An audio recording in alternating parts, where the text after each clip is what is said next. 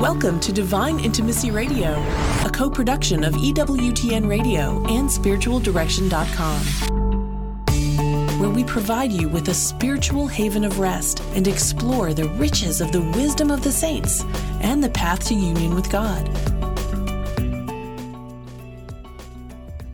This is Dan and Stephanie Burke. Welcome to Divine Intimacy Radio, your radio haven of rest. Your hermitage of the heart. Your monastery of the mind, where we lift our hearts and minds to heaven to draw on the wisdom of the saints to help us navigate this very challenging life, to find the narrow way and to stay on it. That's what the show is about. That's what the Avila Foundation is about. So we're very excited to speak with a monk, an abbot, who not only lives properly the understanding of what is a monastery of the mind, but he actually lives in a monastery. And right. The monastery is called Clear Creek Abbey. So we're excited to have Abbot Philip Anderson on, and Stephanie's going to tell us a bit about this abbot and something exciting that they're up to.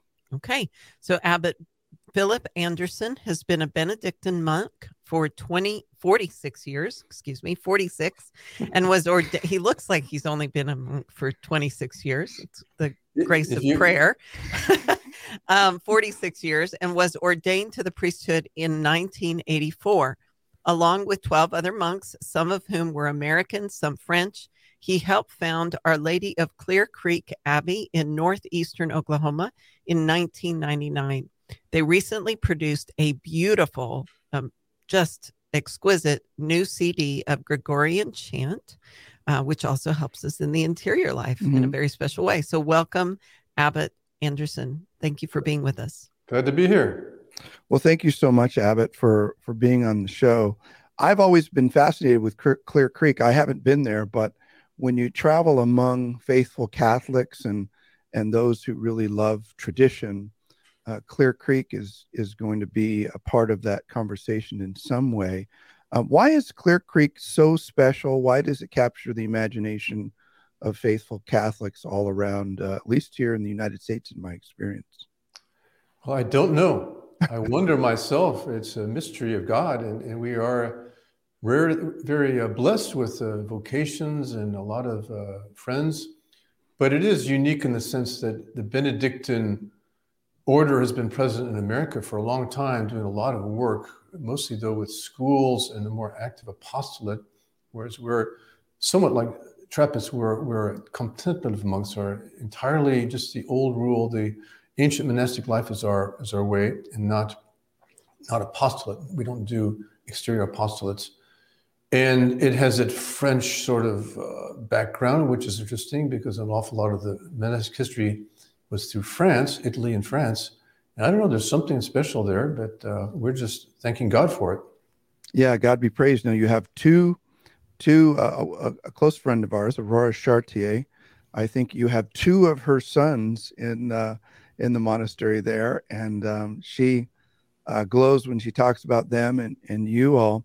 What is the life of a monk like? I mean, what does it look like on a daily basis? Well, there's a motto that sort of summarizes it as ora et labora. We pray and we work, because the first monks learned that you can't really pray all day long, constantly, physically. It's not possible. And so they learned to vary their activities, and the Benedictine rule picked up that wisdom. And so it's a very balanced day with work and prayer and study and some recreation. But prayer is the main focus, of course. 7 hours a day, we have 7 times a day, we have a prayer session once at night, what we call the matins.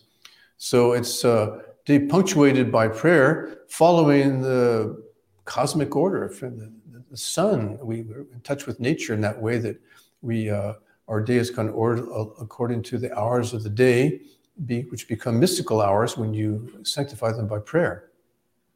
Beautiful, beautiful. Now, 7 hours a day, if there was a young man out there listening and thinking, well, that sounds fascinating, maybe I'm called to that. Do you mean 7 hours in duration, or 7 separate times in which you pray? Well, at 7 different times a day we pray, it adds up to something like 4 hours, not 7 hours, only 4 hours. Wonderful. And do you, just out of curiosity, we're lay people, of course. We do pray the Liturgy of the Hours. We live at a retreat center, and it's as well as the home of the Abbot Foundation. And we are seeking to live a life of constant prayer. Do you have any tips for what might be the secrets to how do you remain in prayer even when you're working and doing things that are not specifically just prayer by itself?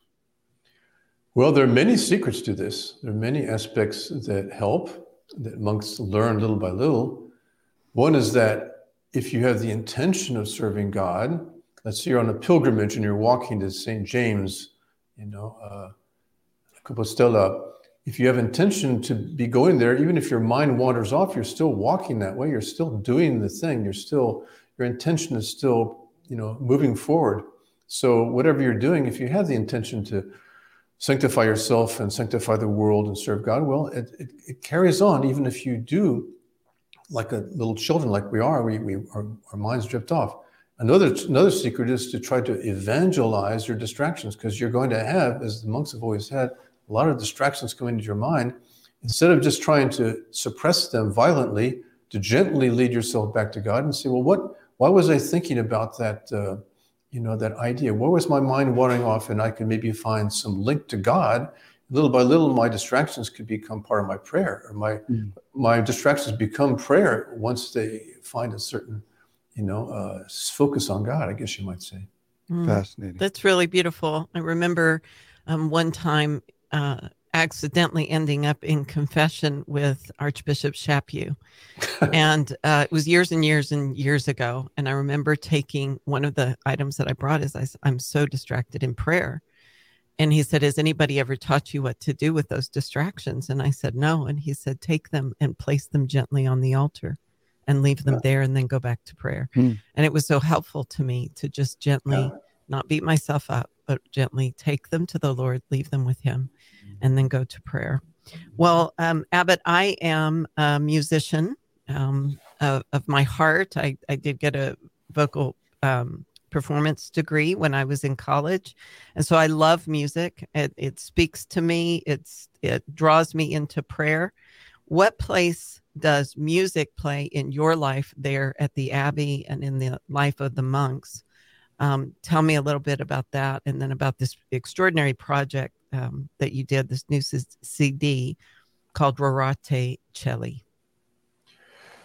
Well, that's a pretty vast subject. If you're a musician, you realize all the implications for our whole civilization, and the quality of music determines a lot about a person's soul and where their thoughts go and everything. But it's just the experience of the church. St. Augustine wondered, should we keep music? Is that not a distraction? Is that not going to be a kind of idol or something that takes us away from God? But he finally decided, no, it moves people. And so it's became part of the life of the church.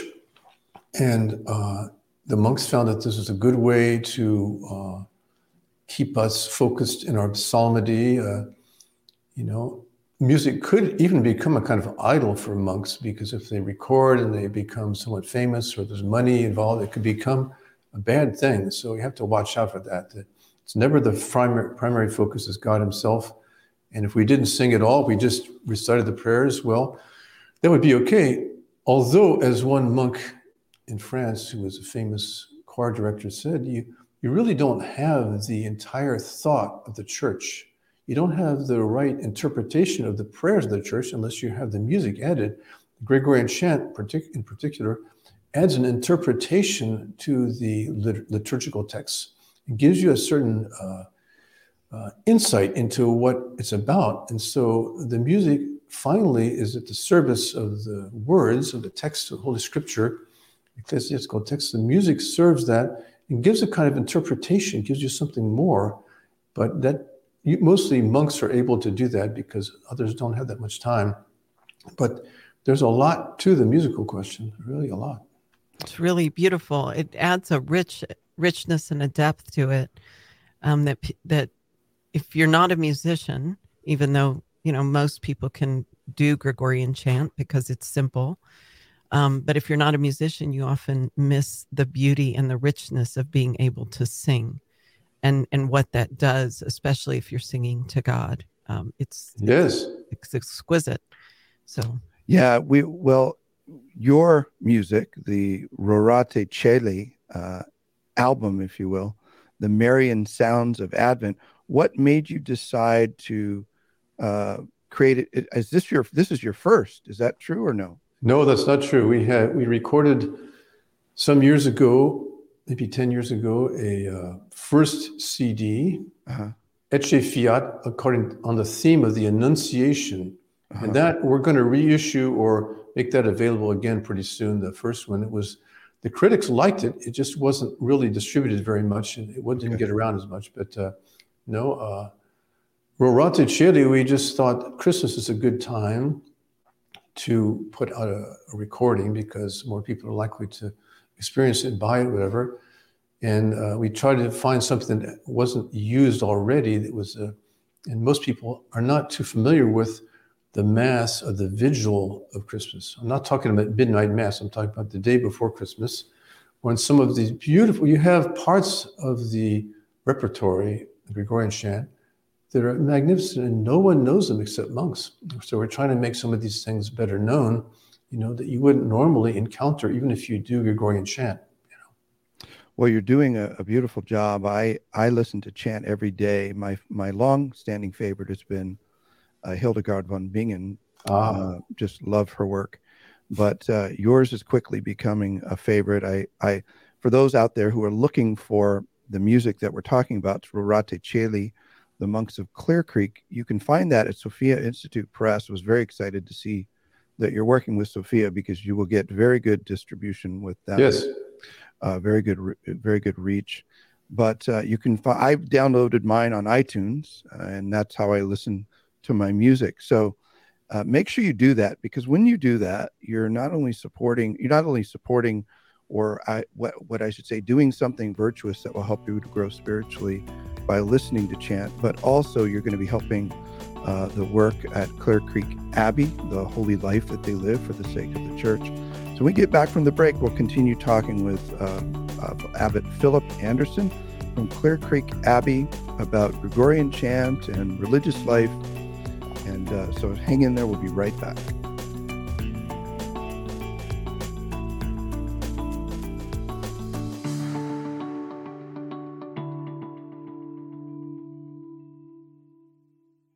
Hi friends, we want to personally invite you to check out all of our upcoming retreats here at Avila. Head over to spiritualdirection.com/events or click on the events tab on the top of spiritualdirection.com and sign up now for one of our powerful mini retreats, Setting the Captives Free or Into the Deep or Divine Intimacy in Marriage. Now with both live and online options, our mini retreats can be live streamed right into your living room or parish meeting room. Discover why these events sell out time and time again. That's spiritualdirection.com/events.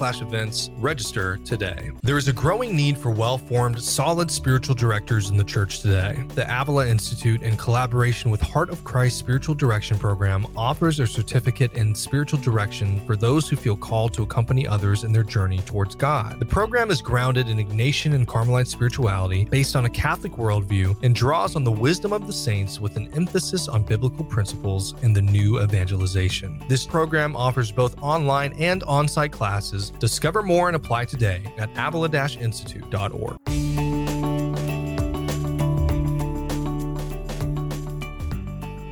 This is Dan and Stephanie Burke with Divine Intimacy Radio, your radio haven of rest. We're back with Abbot Philip Anderson of Clear Creek Abbey.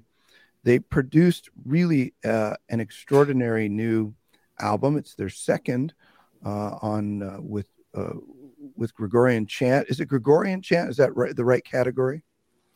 Yes, on this particular recording, we made a little sortie, a little try of polyphony, because we have a friend who's a very gifted, Mark Donnelly, a very gifted composer, and this is new music, old texts that are set to music. So a couple, but it's Gregorian chant is our real thing. That's for the Divine Office, we only use Gregorian chant, but the polyphony would be like for the month of Mary, some extra chants or something. But So there's a little bit of polyphonic with several notes at the same time, you see.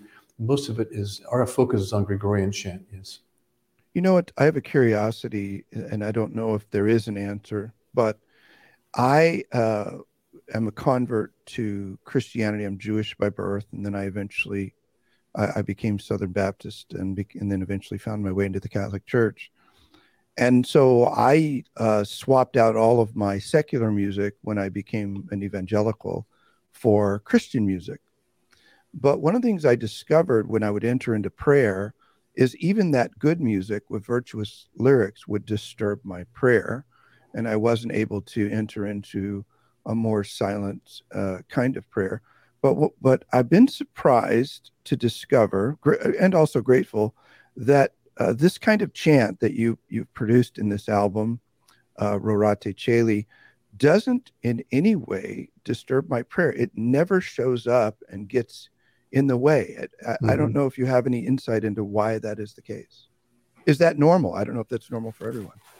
I think it is, because at the center of music, the very word music has a root that I think is linked to the root of mute.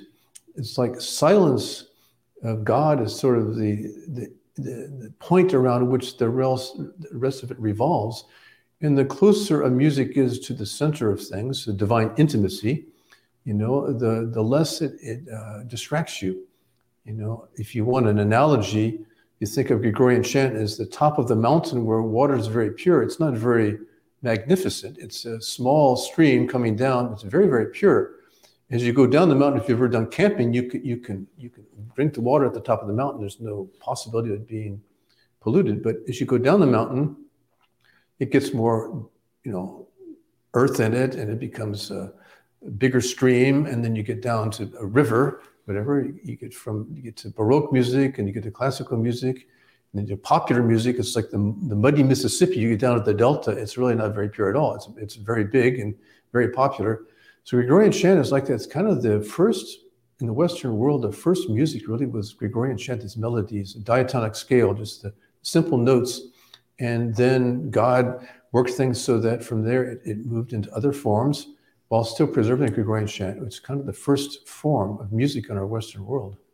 It's really beautiful. What an amazing analogy. I'd never heard that. That's really gorgeous. And what's interesting is, we sometimes, we do chant our Liturgy of the Hours when we get together and pray at noon and in evening prayer. And what I find fascinating is even if you can't really sing, there's a blend that happens even if with those that are singing off key, that the Lord just kind of smooths out all the edges, and it sounds very holy and very beautiful and very transcendent. So it's just a fascinating thing. Well, tell us a little bit about, so you have this burgeoning community, you're attracting a lot of young vocations. Tell us about what the young men who flock to your community are looking for. Well, I have seen and see more and more a kind of wave of interest in many countries, especially in America, for a bit of a more, I guess you might say, a traditional orientation. There's a possible misunderstanding in all this because we don't want to delve into ideology that becomes a kind of ism, but just a tendency towards more traditional forms. It's just an instinct of survival, I think, because they see dwindling communities and they see dwindling seminaries, where there's no real religious fervor, and they find that a lot of them are asking for the extraordinary form. It used to be called the extraordinary form, or the older Roman Missal. They want to be Catholic, though. They want to be in the community of the Catholic Church. They don't want to be, schismatics or anything, but they have a sense that this will work better, where they see the habit, where they see, Latin, which was actually called for by Vatican II. And I don't think it can be stopped. There's a tendency here, and they're finding that this works for them. So a lot of the candidates who come here, they want to know if we have this more traditional orientation, because that's what they're looking for. It's a bit simplistic, but young people are a bit simplistic. They have to go on what they know, and they don't know everything yet. So that's kind of the tendency, but in a good Catholic way. Yeah. Beautiful. Well, one of the things that strikes me is, if you really want to be countercultural, is enter fully into the fullness of the faith. And it's like nothing else out there, as it should be. And I think our young people are tired. I think they're overburdened by social media. They're finding that it brings them no joy, that it brings them sorrow and pain. And it's not surprising to me that the young people long for beauty. It was what they were made for, and the transcendent. And Right. They're not finding it anywhere else. So I'm delighted that you exist there at Clear Creek. We want to just make sure folks know a few resources and to know where to get the Rorate Caeli CD. Can you put up the Jordan, the Clear Creek website, which I think they can get it through. There's a store there. So it's clearcreekmonks.org. And of course, they have other items. I think we buy Benedictine medals from. We try to buy out their supply of Benedictine medals here. And all of the things that they produce, of course, they don't just do it for no reason. They do it, of course, to evangelize the church and to help the church. Right. But they also do it to meet their own needs. So it's really important that we support faithful monasteries and convents like this and purchase as much as we can directly from them, which really helps them to meet their needs. And they have a lot of needs. They're not a small monastery. How many men do you have, Abbot? Well, right now we have 63. Wow, that's amazing. That gives me hope for the future of the church. I think people don't realize is that, to me, cloistered contemplative life, the life like you live, and we're Carmelite, but of course, these realities are very complementary and important.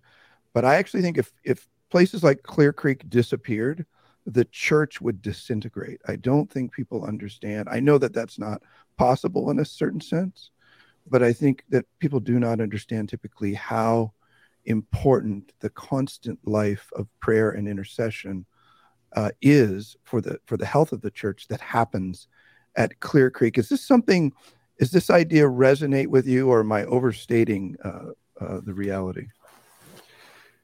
Well, some people say it's like a lightning rod sometimes. We also, certain places in the church are there to fight and to take the brutal beatings of Satan and hell, and that helps in that way. But positively, you have to have inspiration, and God uses that individual saints and places too. And we say that really, if you get down to it, a mature Christian will understand that everyone needs to be a monk or a nun a little bit, but you have to have some who do it completely, because it wouldn't work. But everybody should have this same orientation in a way, whether they're married or whatever. We have also what the Franciscans would call third order. We call them oblates. Yeah. And they're associated with the monastery, and they come. We just had Oblate Day the other day, and they come and hear conferences, and they pray part of the divine office with us, and they share in our prayers. And it's a way of enveloping a lot of people, really, in Abbey. Yeah, I really believe that every layperson should find their tribe, in a sense, meaning a directed spirituality that resonates with them.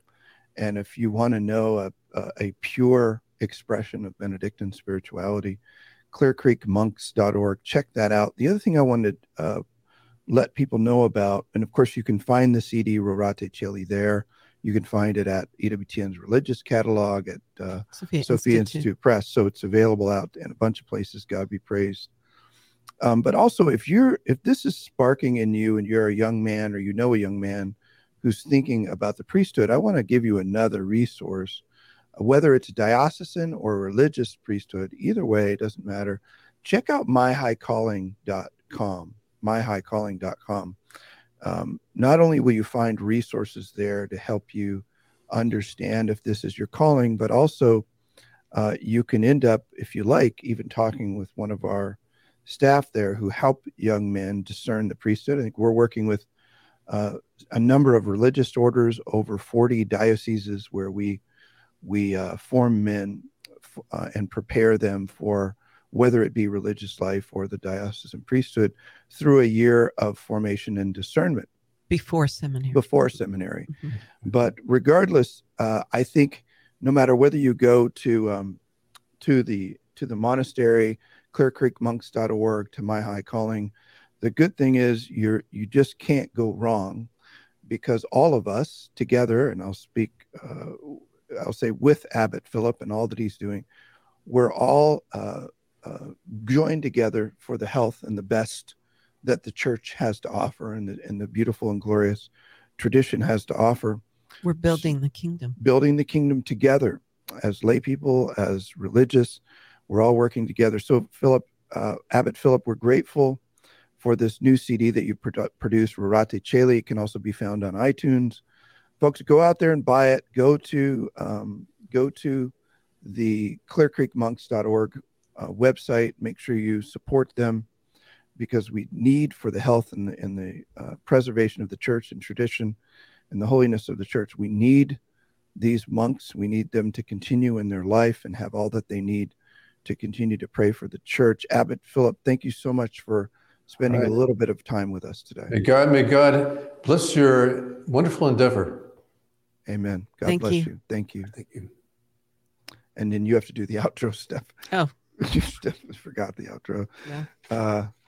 Okay. There you go. Okay, here's the outro. Okay. No, you have to actually say it. I know. Okay. Until next time, may the God of peace make you perfect in holiness.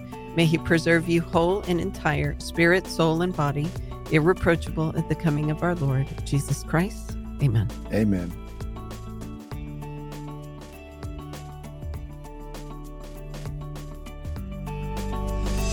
Learn more about the interior life. Visit spiritualdirection.com. Divine Intimacy Radio is a co-production of EWTN Radio and spiritualdirection.com, and heard worldwide on the EWTN Global Catholic Radio Network.